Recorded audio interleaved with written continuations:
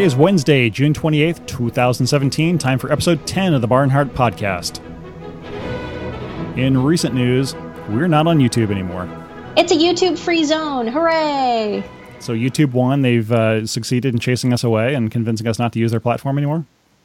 Yep, I mean, my channel is still there, and the stuff that is extant on YouTube is still there for now, presumably. But it became clear to me that what the situation is, and I think I put this on the blog, is what's going to happen is that anyone who is not a member of this satanic social justice warrior ideology, whoever does not capitulate to that, all these people have to do is go on YouTube and then hit the flagging button, which sends something, and an algorithm is what initially blocks something.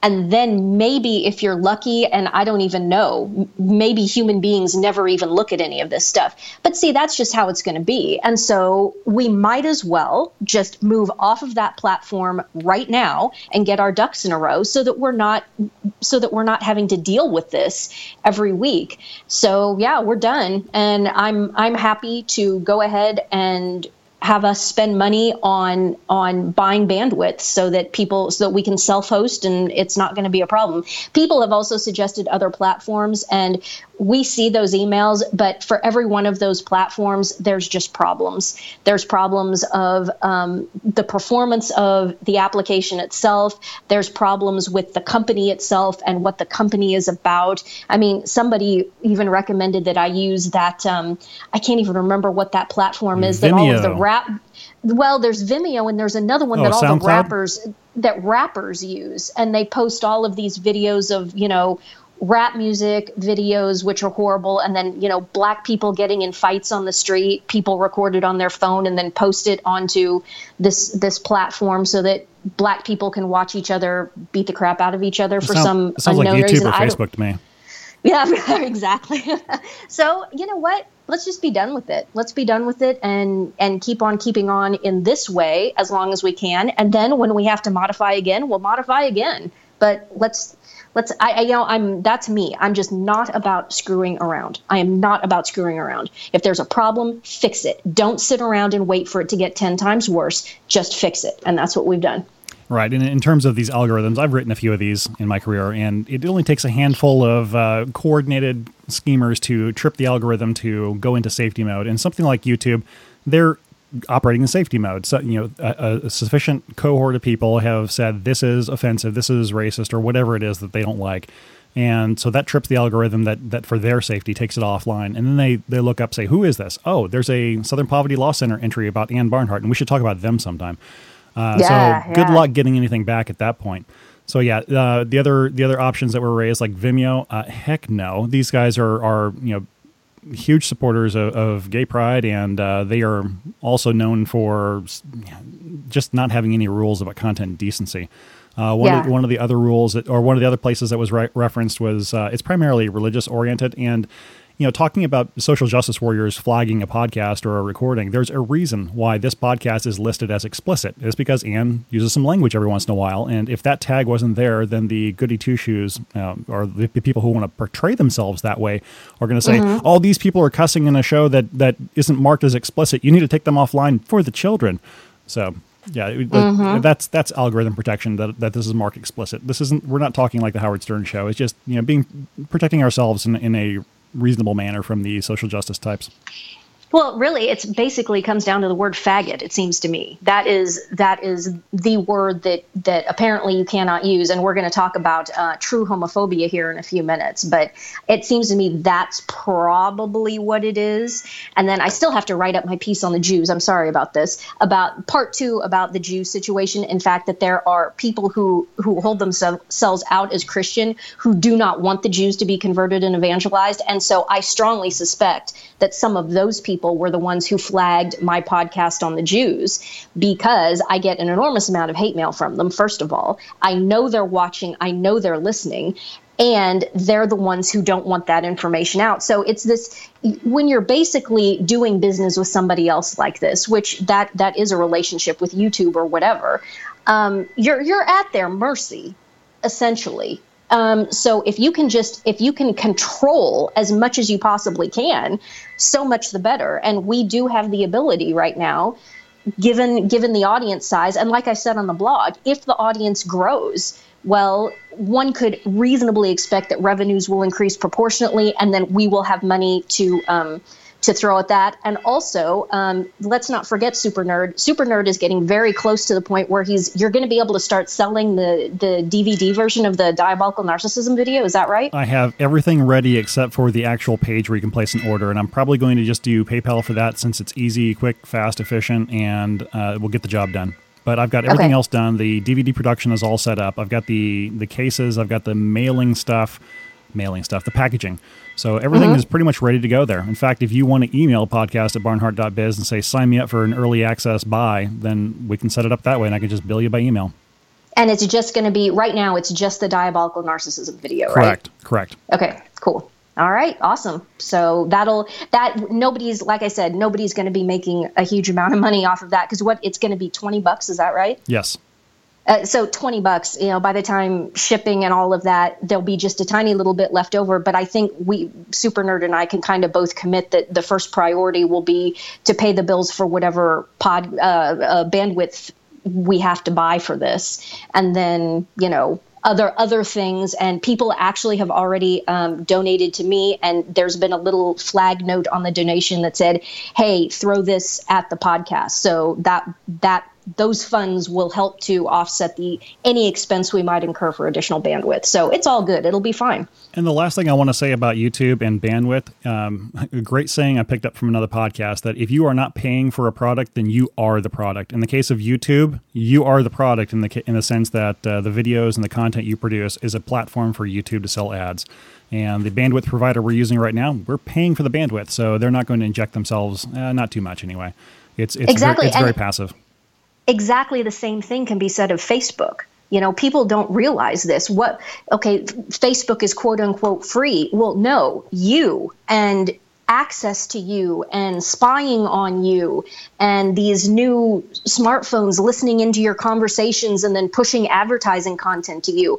You are the product, just like Super Nerd just said, which is yet another reason why you shouldn't be on these platforms. And they really are dangerous. They start out as relatively benign, but at the rate that things are devolving and degenerating, can't you see where this is going? Can't you see how important it is to get yourself extracted from this crap before it literally does turn into the French Revolution? And they're using stuff like that to hunt you down, to disqualify you from employment, to disqualify you from banking, et cetera, et cetera. That's where all of it's going. And I just think people who are on Facebook are just incredibly foolish to be there. And I would really encourage people, get off of that. And we're also going to talk about cable again. And I'm going to reiterate that whole thing about cable television. Get yourself extracted from these paradigms now while you still can. Oh, if you don't believe that Facebook and I have read multiple stories from people in the technology industry where, as part of their interview process, as part of their being hired process, they are asked, "What are your social media links? What's your Twitter? What's your Facebook account?" Which, on the one hand, how lazy can you be for a company hiring somebody? You can't figure this out yourself. But no, they are definitely already, they being potential employers, they are already reviewing what your social media activity is. And if you do something stupid and post party pictures of getting drunk and doing stupid things, or smoking weed and all of that, of course. As a former employer, I learned that lesson fairly early on. When I first opened Barnhart Capital Management, I hired a summer intern, and lo and behold, after this chick just abandons her post and leaves without any notice, I Google stalk her, find her Facebook, and then what was the thing before Facebook? MySpace? MySpace. Okay. So she had a MySpace page and a Facebook page, and it was back in the days when you could see all this stuff. It was kind of open. And oh my gosh, she's making posts about me, about what a horrible person I am. She was going down at lunch and drinking and getting drunk in her truck down in the parking lot. She would leave and be gone for like 45 minutes. She's posting on Facebook and MySpace what she's doing. She's going down and getting drunk. And there's pictures of her, doing very bad, immoral things with young gentlemen and alcohol and hot tubs. And I'm like, wow, what a dummy I am that I didn't, I just trusted that because this girl was in the cattle business, that she, that she came from a ranch and all that she was probably a decent human being. And it turned out to be not the case. So lesson learned. Absolutely. Anybody under the age of probably 45 who owns a business now knows that when you get a resume from somebody, the first thing you do is you do a search engine search of them and just see what comes up. Yeah, and there's you could probably make a story there about the corrupting influence of the media reaching even innocent cowgirls who ought to be immune from all this. One of the last things I want to say about Facebook, and I'm not going to develop the thought. If I can find it, I'll put a link in the show notes. But there is a link of the FBI director. He's got an office at Facebook. There is a definite intentional overlap between domestic intelligence collection and Facebook. And I'll just leave it at that. Let's get to some different recent news. 11 days ago, June 17th, the guided missile destroyer USS Fitzgerald collided with a container ship off the coast of Japan. There are a total of 6 investigations between the United States, Japan, and international shipping authorities going on, but very little has been said publicly, which is causing some very wild theories to begin to percolate with regard to what really happened. Several of these, if you go look on YouTube, again, where you are the product, and you search for USS Fitzgerald and theory, you can hear things like Michael Savage saying that what really happened is that Obama dumbed down the military to the point that people can't drive a ship to get out of the way of a container vessel. There are conspiracies that the Filipino crew had more than a few Abu Sayyaf, which are ISIS-related people who managed to use the ship to attack an American vessel. Highly unlikely, and I'll get to that in a minute. Highly unlikely, yeah. The entertaining ones are the tinfoil hat theories. There's one that the vessel, which if you go look at the track, it passed by the U.S. ship, made a U-turn and came back, and when it passed the first time, it dropped off an EMP weapon, which disabled it, allowing it to come back and ram it. Exactly, and if anybody who takes that seriously, just listen to Anne laughing. That's the appropriate reaction. There's also the theory that North Korea hacked the commercial vessel's autopilot. There's the theory that China or Russia was doing GPS hacking so that the commercial vessel, which was operating on autopilot, thought it was on the correct track when it turned around, came back and hit the U.S. ship. I don't think any of that makes any sense whatsoever. I don't think so. My conclusion... You forgot the tractor beams and the holograms and the shape-shifting lizard Jews. We just always have to throw those 3 things in just so that we cover all of the tinfoil hat bases. Every plot device from Star Trek The Next Generation gets an honorable mention when things like this happen. That's holograms, true. I forgot that one. Tractor beams, and shape-shifting lizard Jews. So there you go. Okay, now I'm gonna let Super Nerd riff here, because Super Nerd, it turns out, actually does have some really interesting expertise and experience in this general area. So Super Nerd, dazzle us and give us some explanation and background and context of what exactly happened here, do you think? I don't know if it's going to be dazzling, but you said general experience. I would take it a step further and say specific experience. The USS Fitzgerald is a ship of the class called Arleigh Burke. It is a destroyer, which is a follow-on to the class of the Ticonderoga-class cruisers of the U.S. Navy, and these are what's called Aegis ships. So the primary system on these boats, and this is why they cost well over $1 billion a piece, are these fixed flat panel 3D air search radars, which are the most advanced air search radars in the world. And I forgot to mention that, in terms of any kind of conspiracy theories, if anybody benefits from the Fitzgerald being out of action, it would be anybody who wants to lob a ballistic missile, because these ships are extraordinarily adept at picking up and shooting down something flying through the air. That's their reason for being.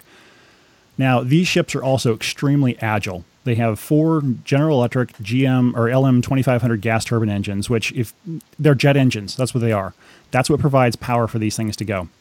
And they're very fuel hungry. They're not the most efficient things in the world for powering a ship, but what makes them ideal for a combat vessel is you can be cruising along on one engine, which is obviously you use the least fuel that way. And from the word go, somebody in engineering presses a button, and within 45 seconds, you've got all 4 engines online, and you're making turns for flank speed. So the point being is that these ships can maneuver very quickly.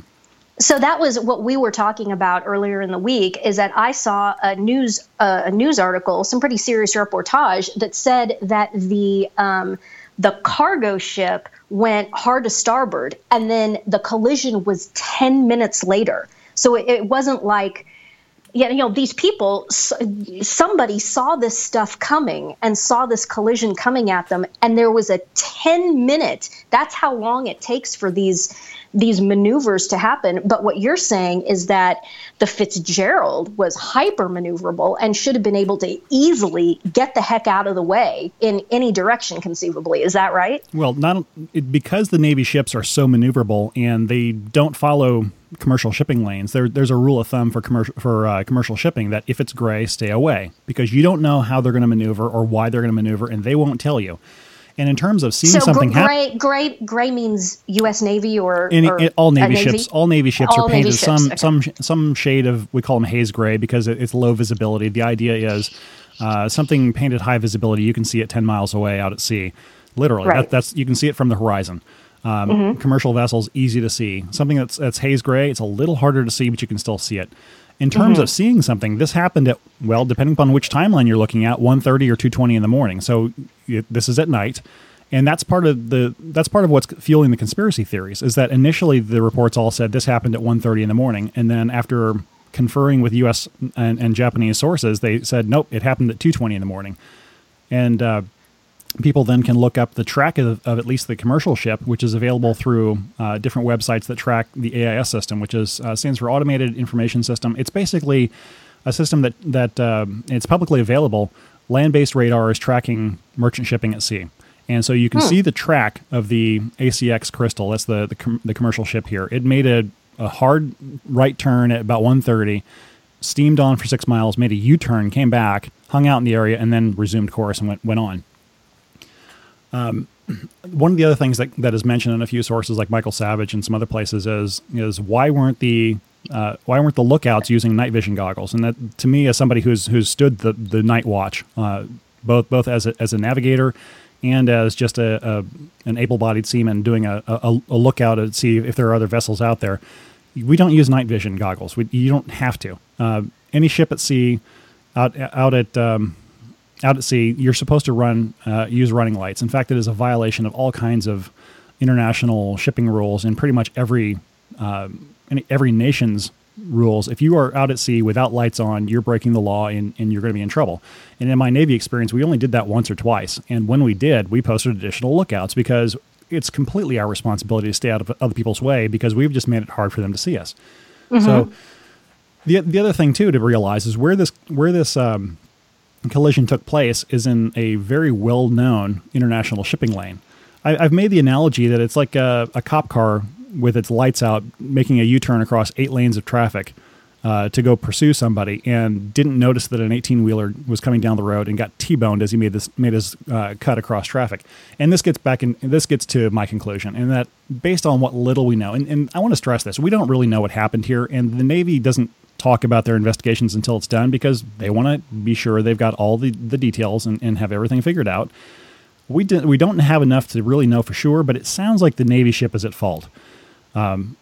Because they are the ones who were basically playing in the middle of the freeway, and the commercial ship would have been on autopilot, which is, there's nothing sinister about that. It's just the most efficient way to get from point A to point B.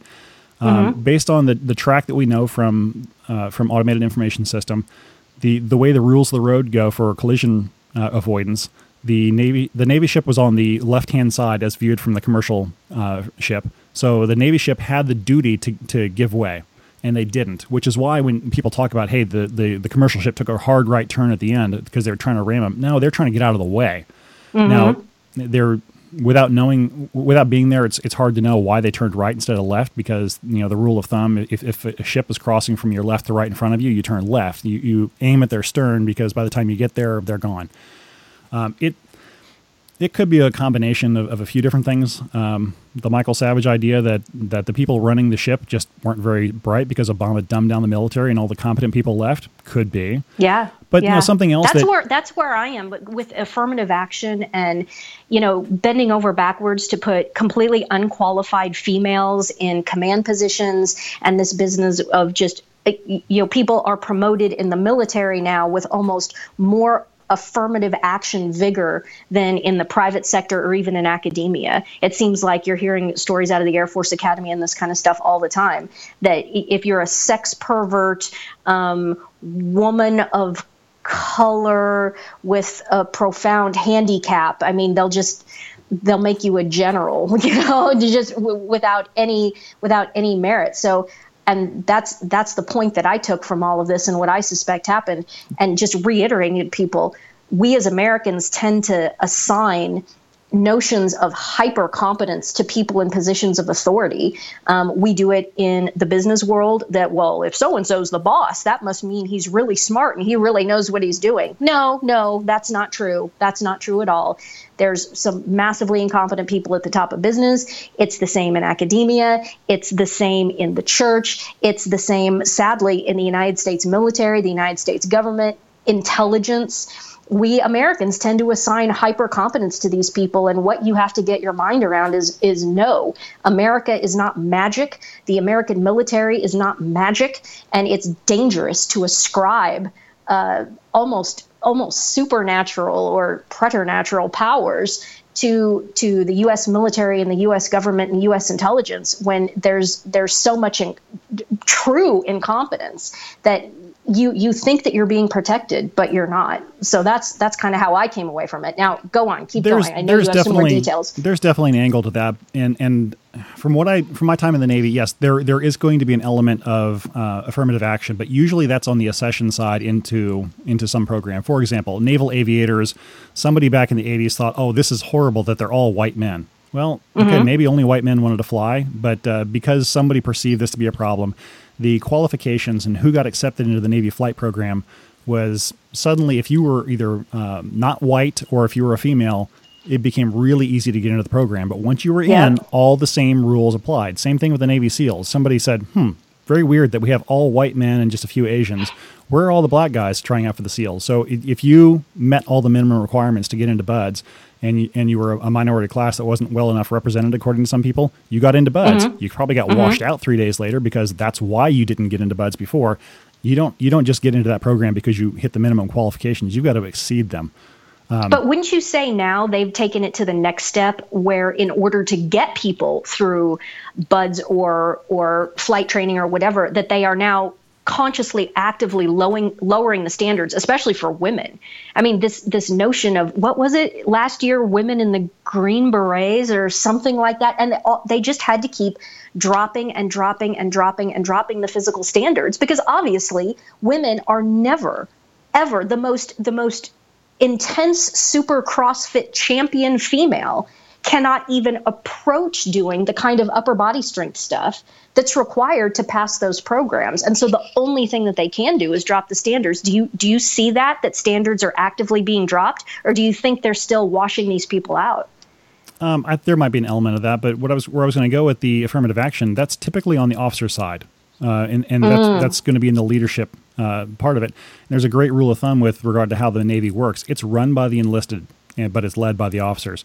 So even if you had a bunch of affirmative action flunkies on the bridge who didn't know what the heck is going on, and by the way, as counterintuitive as it might seem, because Navy ships and commercial ships don't seem to move all that fast, things do happen fast, especially when you're not really sure what's going on. Yeah, something is 10 miles away. Now it's 9.8 miles away. Now it's 9.6 miles away. The fact that nobody was, well, we don't know for sure, but I can definitely understand, having been in similar situations where we don't know what's going on, so we're going to use our superior speed and maneuverability just to get the heck out of the way because we don't know what's going on. Obviously, that didn't happen here. And another thing, too, this class of ship, you'd have people watching the radars, assuming all the radars were working. You've got at least 2 military surface search radars, in addition to the spy system. That's the Aegis radar, which can do surface search as well. Probably a commercial surface search radar. And one of the people who is part of the combat information system works on the bridge, and that's to keep an independent eye away from the groupthink of the people going on down in the combat information center. And his role is to half interface with combat and half interface with the navigation team to make sure that there is yet another impartial set of eyes watching everything. There are layers and layers of failsafe to make sure that somebody saw the ACX Crystal coming. One argument would be that they were really concentrating on something else. Maybe they were watching a submarine. But even still, that would mean a whole lot of people have to drop the ball. We'll find out more when all the details come out. But based on what's available at the moment, it really looks like just a series of failures on the side of the USS Fitzgerald.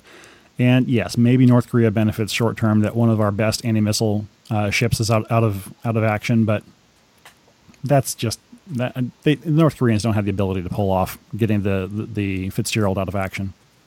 Yeah, I agree. Well, it'll be interesting, and I hope at some point that someone who is actually on the bridge is able to speak, probably off the record, and lend some insight to what exactly the heck happened. I just found the whole thing morbidly interesting. That something it just seems incomprehensible that something like that could happen. But thank you, Super Nerd, for giving us some interesting information about that. And I mentioned the idea of night vision. We don't use night vision at sea because when you're out at sea, you are so far away from light pollution, you don't need it. It's the human eye is remarkably able to see things at night, and so the commercial ships or any other ships out there that are running their running lights, even at the very edge of human perception to be able to see it, you can see those 10, 12 miles away. So the idea of why didn't they have night vision? Well, you only do that when you're actually in a state of war, when you're expecting something to happen, and even then, it's kind of redundant. I've used night vision goggles at sea, and all they do is just make what you could see with your naked eyes a whole lot brighter. Interesting.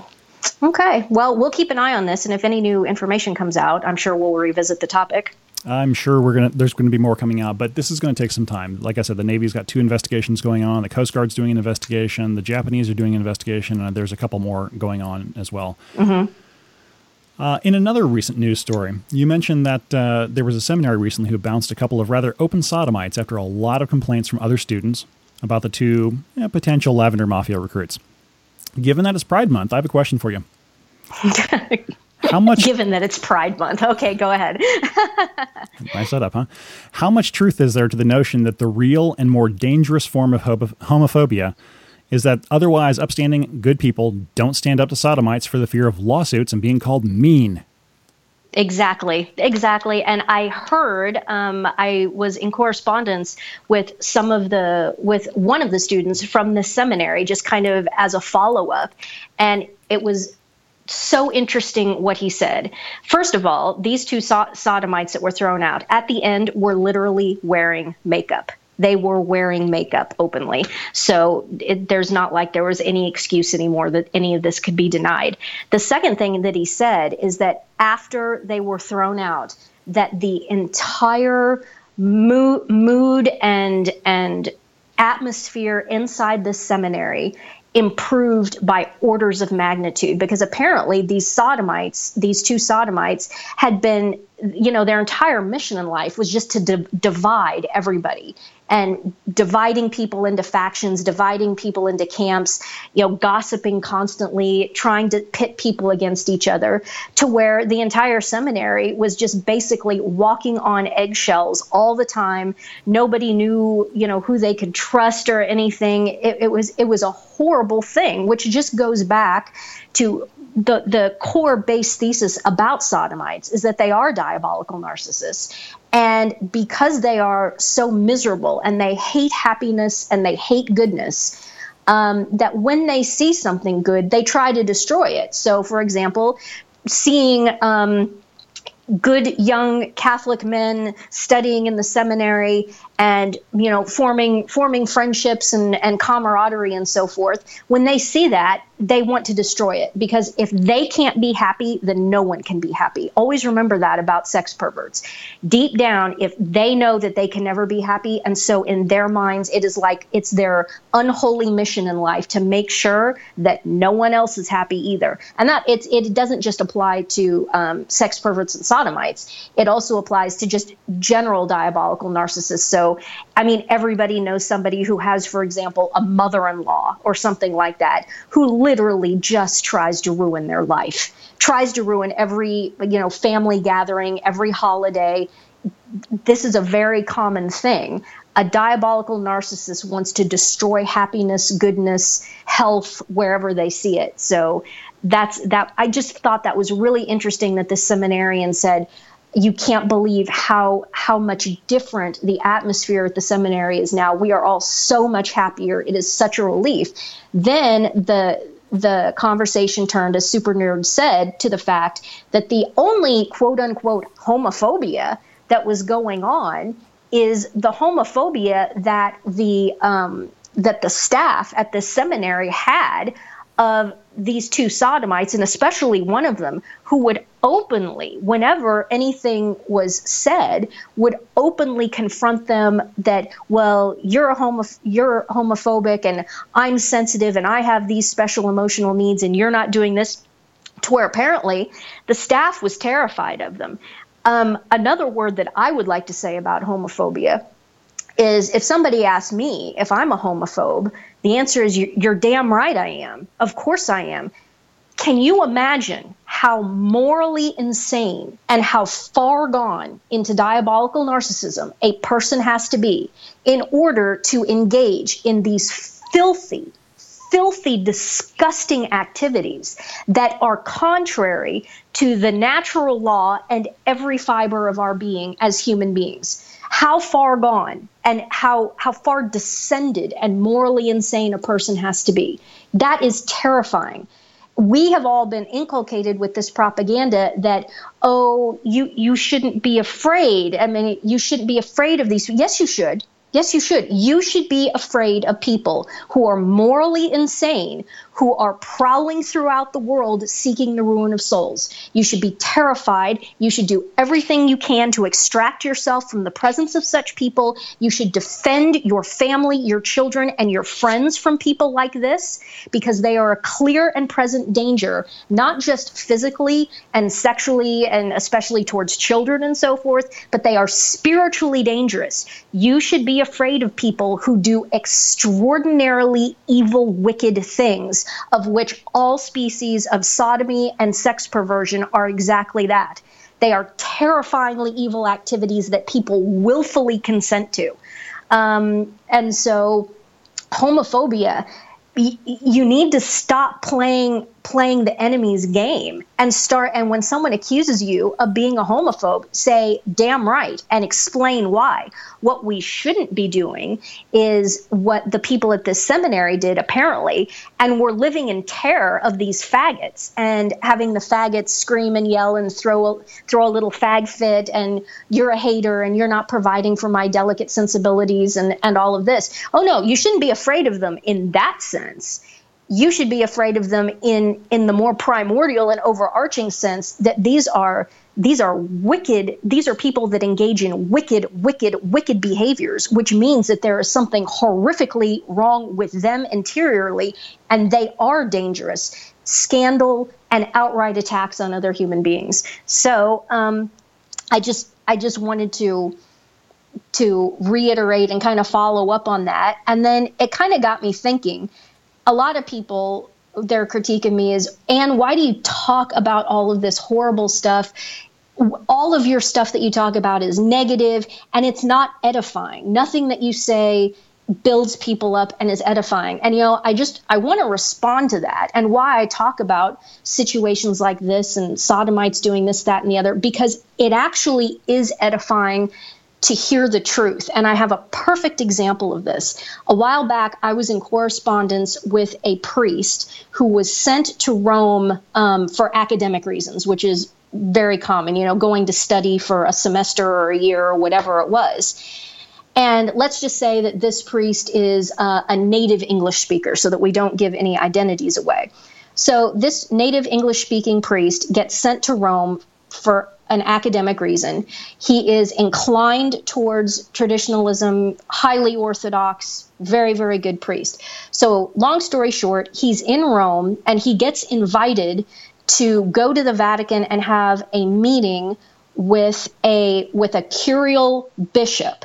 And this bishop is known to be one of the bishops in Rome who celebrates the old rite, who does confirmations in the old rite, et cetera, et cetera. So this bishop is known amongst the trads in Rome and so forth. And this priest knew of this and said, oh, this will be very interesting. I'll be very, very happy to meet this bishop who says the old mass. This will be an interesting meeting, an interesting conversation. Long story short, he goes to the bishop's office and the bishop propositions him for sex.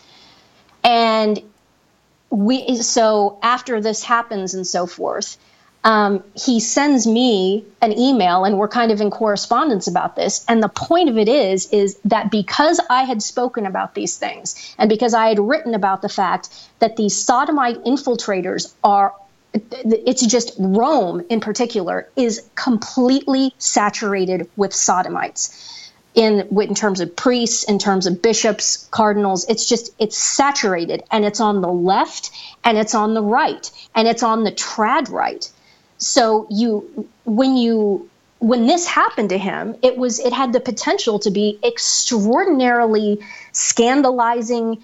Can you imagine thinking, well, how does a young priest feel? And he gets sexually propositioned by one of the guys who's supposed to be quote unquote on our side. That has the potential to just destroy somebody's faith and be incredibly scandalizing. Because I had been talking about this, he was able to say, well, wait a minute, maybe this isn't completely rare. Certainly, I didn't do anything to merit this or to attract this sort of thing, to be sexually propositioned by another man. That this is just this is just how it is in Rome.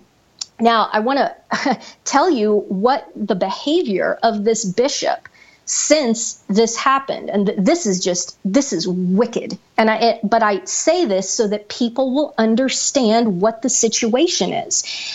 This priest in Rome, in the center of Rome, people are walking basically the same routes back and forth along the same street. The center of Rome is very small. And so when you're walking back and forth on these routes, inevitably you see people that you know all the time. So this priest that this happened to, he saw, whenever he sees this bishop and passes him on the street, the bishop puts on this hyper queenie affectation and then acts like the jealous boyfriend. Why don't you call me? Where have you been? Now listen to this. One time, this priest happened to be walking into a church, and just purely coincidentally at the same time, it was either a priest or maybe a monk, just happened to walk into this church at the same time. These two priests did not know each other. It just is an instance of two human beings walking into the same building at the same time. As these two walk into this church, this bishop is walking out of that church. The bishop stops the priest that he had propositioned for sex, our good priest that we know, and kind of, because they were standing next to each other, he also kind of stops the other priest, thinking that these two are walking in together.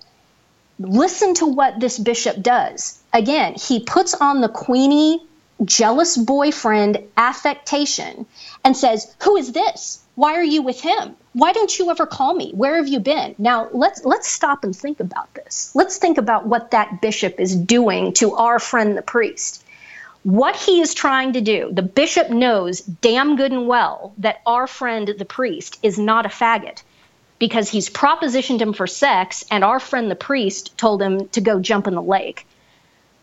He knows the guy isn't a sodomite. What he is trying to do the bishop, this evil faggot bishop, was trying to imply that our friend the priest was a faggot and that they were sexually involved in front of this other priest that just randomly happened to walk into the church. Look at the level of character assassination that this evil faggot bishop, who celebrates the old mass, is trying to imply by this action of acting like the jealous boyfriend with our friend the priest and this other guy who just happened to be walking in at the same time.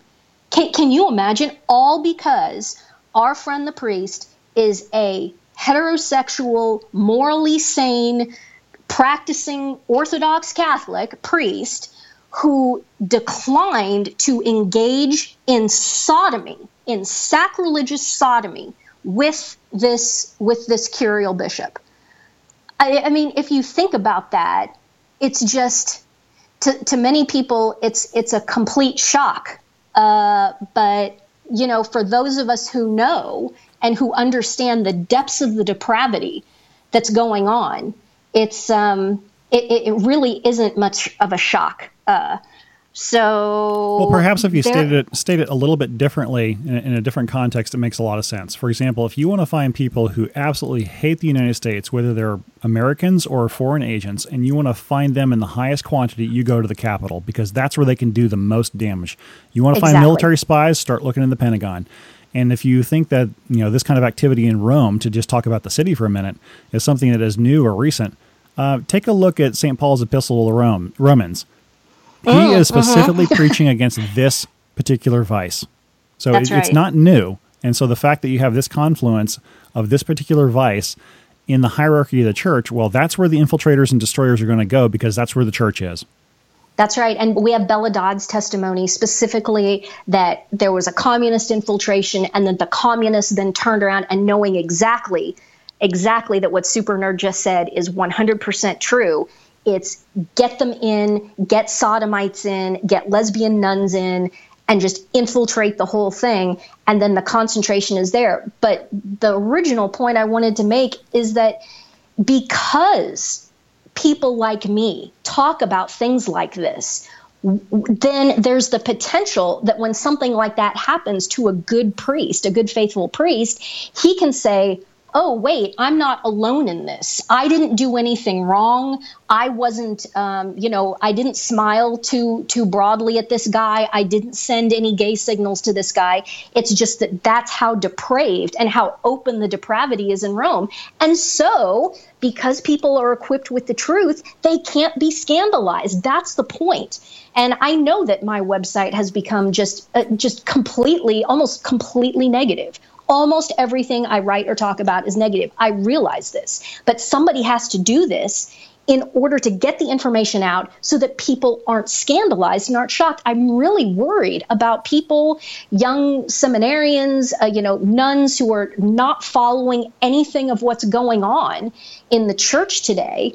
And also, to some extent, also in the broad government, they don't know what's going on. And so then what is going to happen to them, and how are they going to process it when Anti-Pope Bergoglio sets up his New World Order Soros apostate church? How are they going to deal with that if they don't have any of this information and they're not steeled against the scandal of this? And that's, I guess, a little bit, that's what my motivation is, if that informs anybody. But I thought that this anecdote with this our friend the priest, the English-speaking priest, getting sexually propositioned, I think it just perfectly illustrates why we do this and why we need to talk about these horrible things. It's a public service to everybody who doesn't know what's going on in the church. This is going on. Don't be scandalized. The gates of hell will not triumph. And if you don't know who Bella Dodd is, Anne mentioned her name. She was, I don't know if she was born Catholic or not, but she was a leader or high up in a communist cell back in the 1920s and 30s in New York City. And their cell alone put 1,100 men through the priesthood and got them ordained. And their whole mission was to infiltrate into the hierarchy and further the communist agenda. Yeah. And then she did revert. She either converted or reverted. I think revert. And she died well within the church and tried to expose all of this. But then, it gets into the domain where only people who are painted as being tinfoil hat conspiracy theorists falsely, like people like me and now us, sorry to drag you into the super nerd, but people say, oh, well, only crazy people talk about Bella Dodd. Well, no, Bella Dodd, if you research it and you discern it, is extraordinarily credible. And also, what we're seeing now fully confirms everything that she said. Yeah, it took 50, 60, 70 years for this cancer to fully metastasize, but everything she said has now completely come to fruition. I mean, we've got James Martin, S.J., being hired to run Vatican communications, sending out tweets saying, oh my gosh, you guys, have fun at Pride this year. I mean, this guy's a flaming faggot, and he's being put forward as the communications person, the English-speaking communications person, and this huge liaison between the church and active, unrepentant sodomites. It's absolutely insane. everything that Belladod said and all of their objectives are completely coming to fruition. And now this apostasy that's forthcoming and setting up this apostate George Soros church, this is all being done and executed by sodomites. I mean, the proportion of these men that are sodomites who are executing the Bergoglian agenda, it's got to be, if it was north of 80, maybe even north of 90% of them are sodomites. So it's all come to fruition. It's hard to argue. And on the topic of the future apostate church, we had an interesting email feedback based on our conversation about the Whore of Babylon being a mystical form of adultery vis-a-vis the mystery of Jesus and the church as a mystical form of marriage. One listener had an interesting assertion. Could it be that the Mass of Paul VI is the trial separation in the church before the ultimate divorce? Yeah, that was a really good email. Do you have it in front of you? I don't have all of it. That was the key phrase that jumped out at me, though. I have it in front of me, so I'm going to read it because it was really good, and it's very short. He says, I was enlightened by a comment you made about the coming apostasy and your comparison to divorce. We are being conditioned to accept divorce in general. I mean, being conditioned, we already are. And it reminded me of when my parents got divorced after a long, quote unquote, trial separation. Don't the liturgical changes since Vatican II just feel like the trial separation before the divorce? Whatever hope you hold on to for reconciliation seems futile, so in the end, we're almost glad to get it over with. I suspect the end will feel a bit like that. Love the show. Signed, M. And yeah, I can testify to this exactly. When I was a kid, it was when my parents broke up, and went into this trial separation, and we moved out. It was just fantastic. It was wonderful. And when they got divorced, again, it was absolutely wonderful. So you've got this situation where you've got kids actively rooting for their parents to get divorced because of this dysfunction and so forth. And what a distorted, horrible mindset that is. That the shame of it isn't there anymore. Boy, my generation, I was born in 76, so I think my generation right in there is when divorce really made the transition from being a terrible, scandalous thing that was shameful to just completely normal. And at this point, when I meet someone who's my own age, if their parents are still married to each other, it's almost like, oh, good for you, good for them. Wow, that's fantastic. Your parents are still married. So just in that very short span of just a few years, that this whole notion of divorce being this terrible thing to something that you're almost rooting for, our life is going to be better. Yeah, that's how you phrase it. Our life is going to be better because our parents get divorced. And that was just the poison that infected everything. And Dan, stop talking before I can come up with a fluid transition. Oh, there's an edit. I did, or we can just leave it in. Yeah, I didn't. I thought you were going to keep going there. Should we do some more topics, or do we want to wrap it up at this point? Let's see. Where are we in time? About 45 what can minutes. I do? About 45 minutes. Let's do, because I promised that I would talk about Voris. I'll tell my Voris story real quick. Okay. What's your Voris story, Ann? What's my Voris story? Well, in 2012, in March of 2012, I actually paid for Voris to come to Denver and give a talk. And it was the first time he'd ever been to Denver. And I cringe now. I set the topic. I told him what I wanted the topic of the lecture to be. And guess what it was? It was masculinity and Catholicism, which now, makes me kind of cringe given everything that we know. But I went and I picked him and his videographer up at their hotel and drove them around town. And I think I took them to the chancery. He went in and tried to see the Archbishop, but only saw the Archbishop's secretary, had lunch together. So basically spent the whole day together. And then I dropped them back off at the hotel. And then I just very quietly went to the talk, but nobody knew that I had organized it and paid for the thing. So I spent the day with him, and just a couple of observations. First of all, he does not come off as gay or queenie at all. The only thing that might give you a hint that he might have been gay is the fact that he was in TV news, right? He was both. I think he did some on-air stuff where, he was the correspondent standing outside the gas station that just got burglarized or whatever on the evening news. And he also did a lot of production. So he has a lot of expertise in TV news. The TV news paradigm is as notorious for being stacked with sodomites as, for example, ballet, the priesthood now, sadly. I mean, it has that level of infection by sodomites. So the only thing that might give you pause about Voris is that he had been working for 20 years in TV news, which is a very sodomitically infested paradigm. But he himself, he's very similar to what he's like when you watch his videos on the Vortex and so forth. I mean, that's pretty much what he sounds like. He didn't act queenie at all. I didn't get any of that. So I took him out to lunch and we were talking, and he had been within the last year in Rome. And I said, well, how do you find Rome? And he starts going off about all of the, quote, wide-hipped faggots that he constantly kept running into amongst the trad community in Rome. And I had never heard that pejorative before, wide-hipped faggots.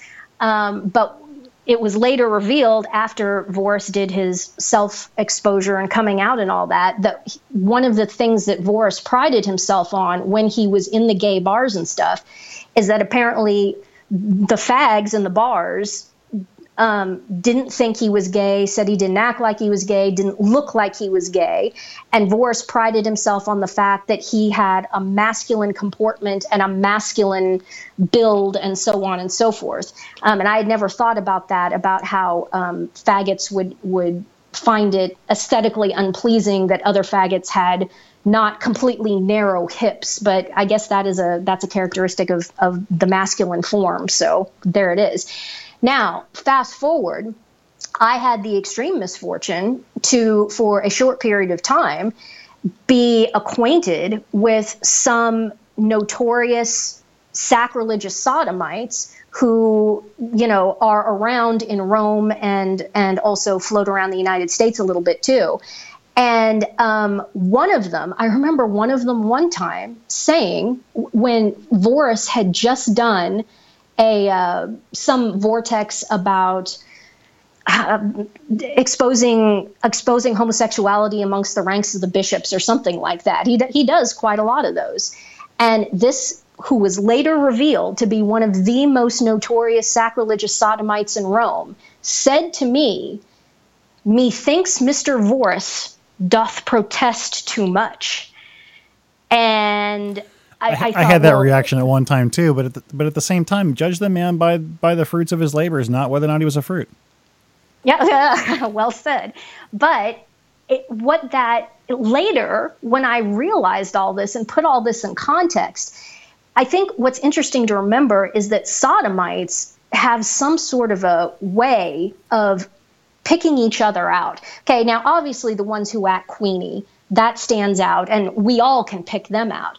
But then there are sodomites like Voris who are not queenie at all. There has to be some sort of a signal that other sodomites see and pick up on. And about the only thing I can figure that it could possibly be is that sodomites are watching other men's eyes, and if other men look down and check out men's crotches the same way that heterosexual men will sometimes look at a woman's breasts, I think they're watching for very subtle cues with eyes like that. And that's about the only thing I can figure. Then again, Voris was thrown out of seminary for being a sodomite. So maybe this information had also come down the grapevine. But I just thought it was really interesting that the sodomites in Rome, the trad sodomites in Rome, had already kind of picked up on the fact that Voris was gay. They had already heard it or knew it or picked up on it somehow. Or and so at least had been active at one point. And I want to apologize for my little joke there. I didn't mean to say that he is a fruit. obviously he admitted that he had been in some morally inappropriate situations in the past, to put it mildly. Oh, horrible. He was living in the gay bar scene. He was very open about that. He was a fixture. He was one of the hyper promiscuous gay bar denizens. He also was shacked up with one or more guys in succession. But remember, sodomites despise the entire concept of monogamy. In fact, many sodomites, they'll have one that maybe they live with, and this is my quote unquote boyfriend, but they will intentionally go to gay bars and go cruising together. And that's kind of considered recreational activity. Monogamy is just almost completely unheard of, especially amongst male sodomites. So don't think that because Voris was actually cohabiting with a sodomite lover, that means that he wasn't having sex and not going to gay bars. Oh, he totally was. Most of them do. Promiscuity is a feature, not a bug for these people. But he says he's out of it and that he's not doing those things anymore. But here's the critique I have. Again, talking with him when I met him in 2012, he kind of explained what the whole real estate situation was up there in Detroit. And he cashed out of his work as in television, in mainstream television. And then he moved up there, and as I understood it, he bought kind of a big suburban American house, one of these big houses that has 3, 4, 5 bedrooms, whatever, full basement, blah, blah, blah. So he's living in this house, and his father is living in the house with him. That's great. But then what he's doing is he's hiring all of these young male interns to what was then Church Militant and is now, what's it called now? It used to be Real Catholic TV, now it's Church Militant. Right. It used to be Real Catholic TV, and now it's Church Militant. But he's hiring all of these young male interns, and then he has them live in the house with him so that, his house is kind of this, for lack of a better word, it's kind of a frat house. It's a bunch of young guys living together in this house with Voris and Voris's dad. And again, it's kind of the same thing. The turnaround time between when Voris quit the gay lifestyle and started Real Catholic TV was just a matter of a few months. I mean, this was just an overnight thing. This is extraordinarily problematic that someone would come out of the intense, hardcore sodomite scene and then just basically, for all intents and purposes, overnight, set yourself up as the face of Orthodox Catholicism in the United States and Canada and say that, I'm the person to do this. Dude, there's the knowledge of you being a sodomite is all over the place. You're going to get exposed. You're blackmailable. Why would you do something like that? See, there's no sense of shame.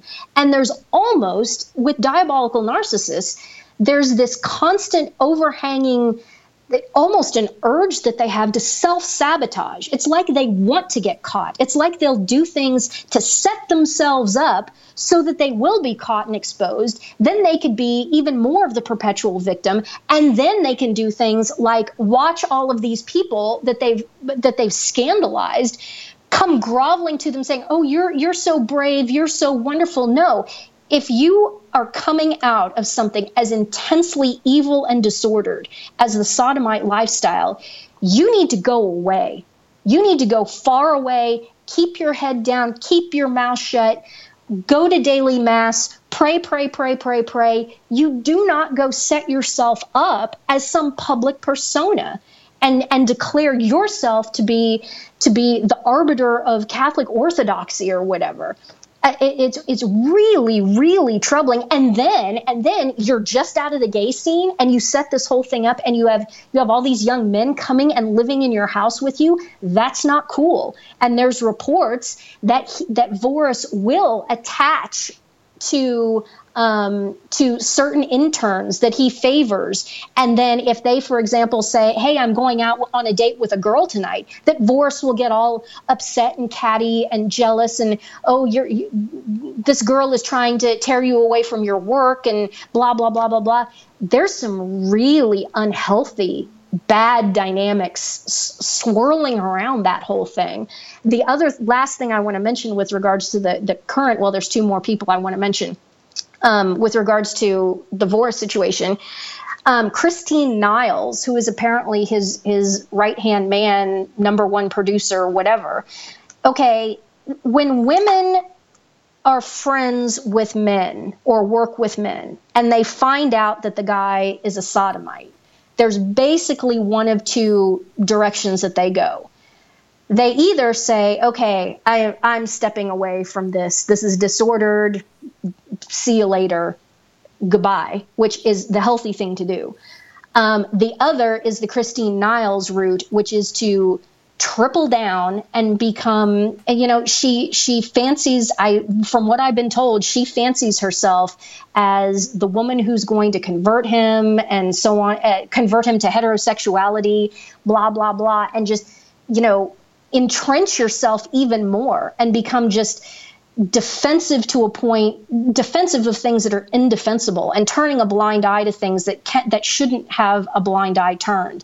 And that's very sad. It's very sad. The other person I want to mention with regards to Voris and that whole outfit is this person named Terry Carroll, who is a layman. He's retired. He's very wealthy. I can't remember what industry he retired out of, if it was medical services or IT or something. He's a very rich, retired businessman who lives somewhere in the suburbs of Dallas, I think, who basically just sticks his nose into everything and starts throwing around enormous amounts of money in order to influence and gain control over these different entities. And Voris and Church Militant / whatever it's called now, Real Catholic TV, he was basically calling the shots in all of that. Where this editorial policy that they have about you absolutely cannot say anything bad against anti-Pope Bergoglio, and of course they would die before even entertaining the notion that Bergoglio is in fact the anti-Pope. All of the hardcore anti-SSPX stuff, that's all coming straight from Terry Carroll. And the reason why Terry Carroll had all this sway is because Terry Carroll would just write 6-figure checks right and left without blinking an eye. And so again, we're into this situation and paradigm where there's all this influence, this unjustified influence being thrown around because people are too effeminate to walk away from money, even though it's corrupt, even though it's causing bad things to happen within the organization. And Voris's outfit isn't the only outfit that this Terry Carroll person has poisoned with his meddling and his throwing money around and threatening people by means of saying, well, my money is contingent upon you parroting my positions and so on and so forth. So there's not even any sort of independent thought there. Terry Carroll, after I paid for Voris to come to Denver, he started calling me, and I ascertained pretty quickly that this guy was he was an intellectual lightweight. He really wasn't a person who in any way was qualified to be calling the shots on any of this. And people make the same critique of me. People ask me, well, where's your degree in theology? Well, it's the same place that Catherine of Siena's is. I'm sorry, but this notion of this snobbery that nobody can say anything unless you have a PhD in theology, when PhD theologians are the most universally inept group of people in the church within the last 60 years. To quote George W. Bush, heck of a job there, Brownie. I mean, they've sat and oversaw over the past 60 years the systematic destruction of the church, and you're telling me that I should that I should defer to these people who have theological degrees, in my estimation, and there's only like one or two exceptions on the entire surface of the planet. It's almost a strike against them, you know? And please, I don't mean to compare myself to St. Catherine of Siena, but St. Catherine of Siena was illiterate until she was well into her 20s. So I have to chuckle at people who make these claims that you may not speak unless you have an advanced degree in theology. Well, sorry, that's not true. But Terry Carroll, just being in conversation with him, and he was trying to get his claws into me and all of this. And I was like, who is this guy and what is going on?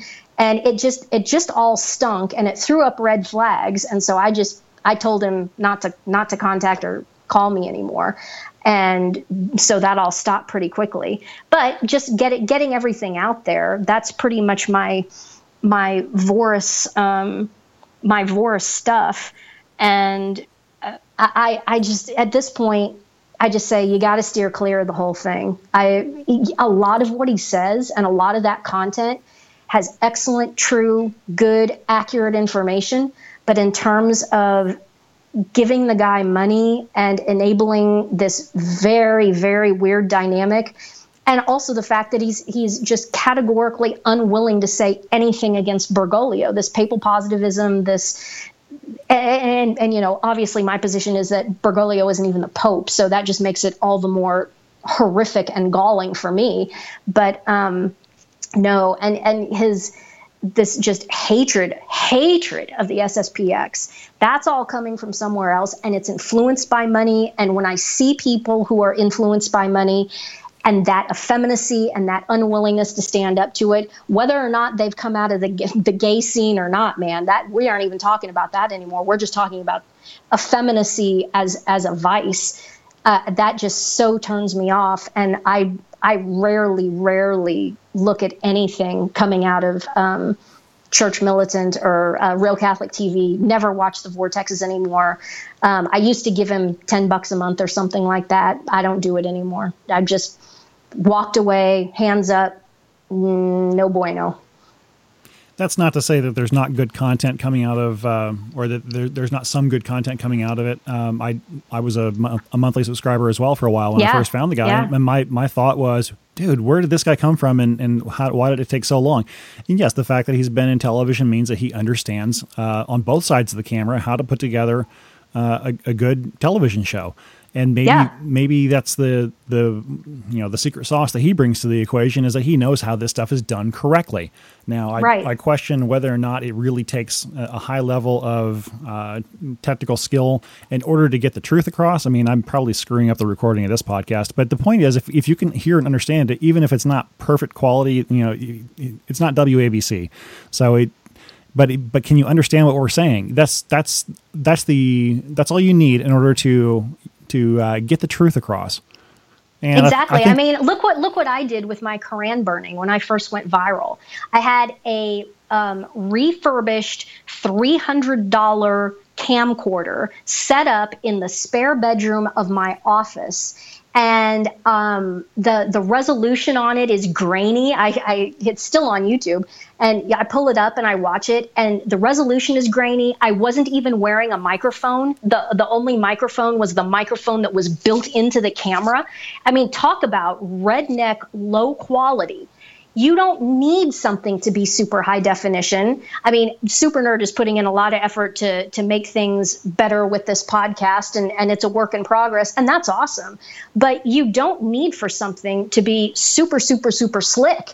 If you speak and your words are intelligible, then that's all that's necessary. Or with, my website has always been redneck from way back in the day when it was my commodity brokerage website. Everything was geared to be simple, not fancy. Look, can I type words into a box somewhere and then hit publish, and those words then appear on the website?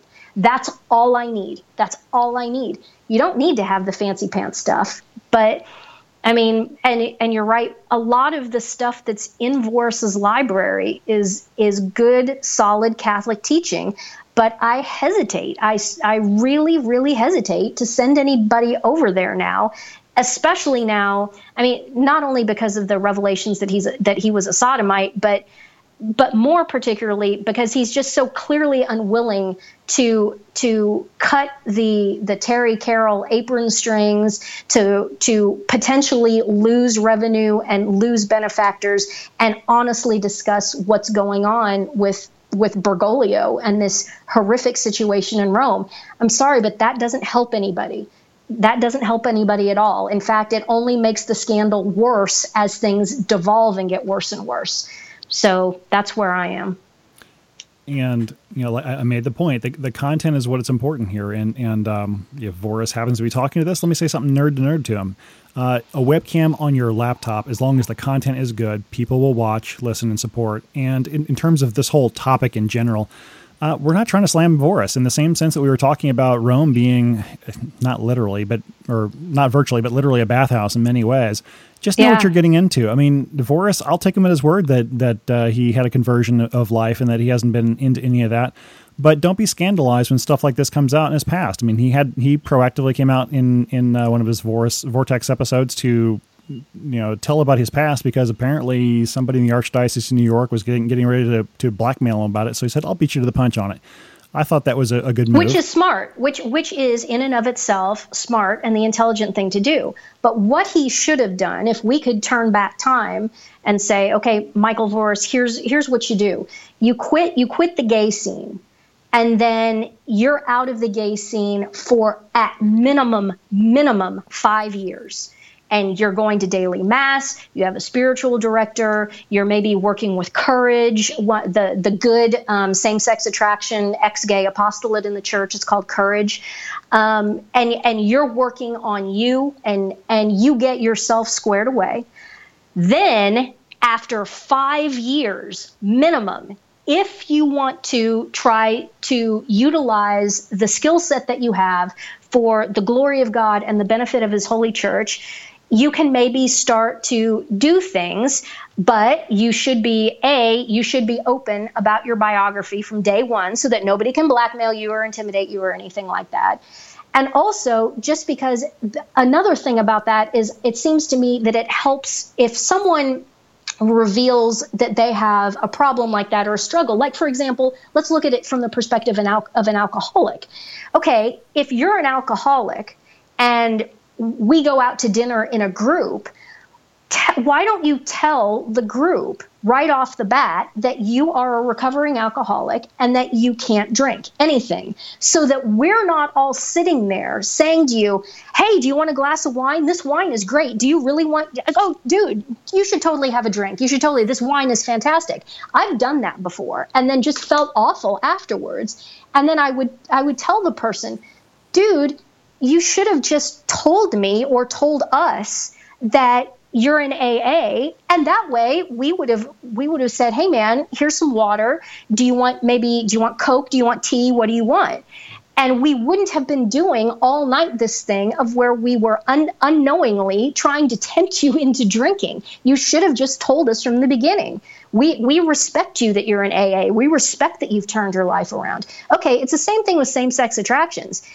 At this point, amongst adults, use common sense, and sometimes it's just a lot better to come out and no pun intended, and just tell everybody what the situation is. And that way, certain what might be completely benign to people who don't have same-sex attraction, we can then make sure that we don't set up any near occasion of sin or temptation or anything like that. We have the proper context and framework that we can work with you, and we'll help you out.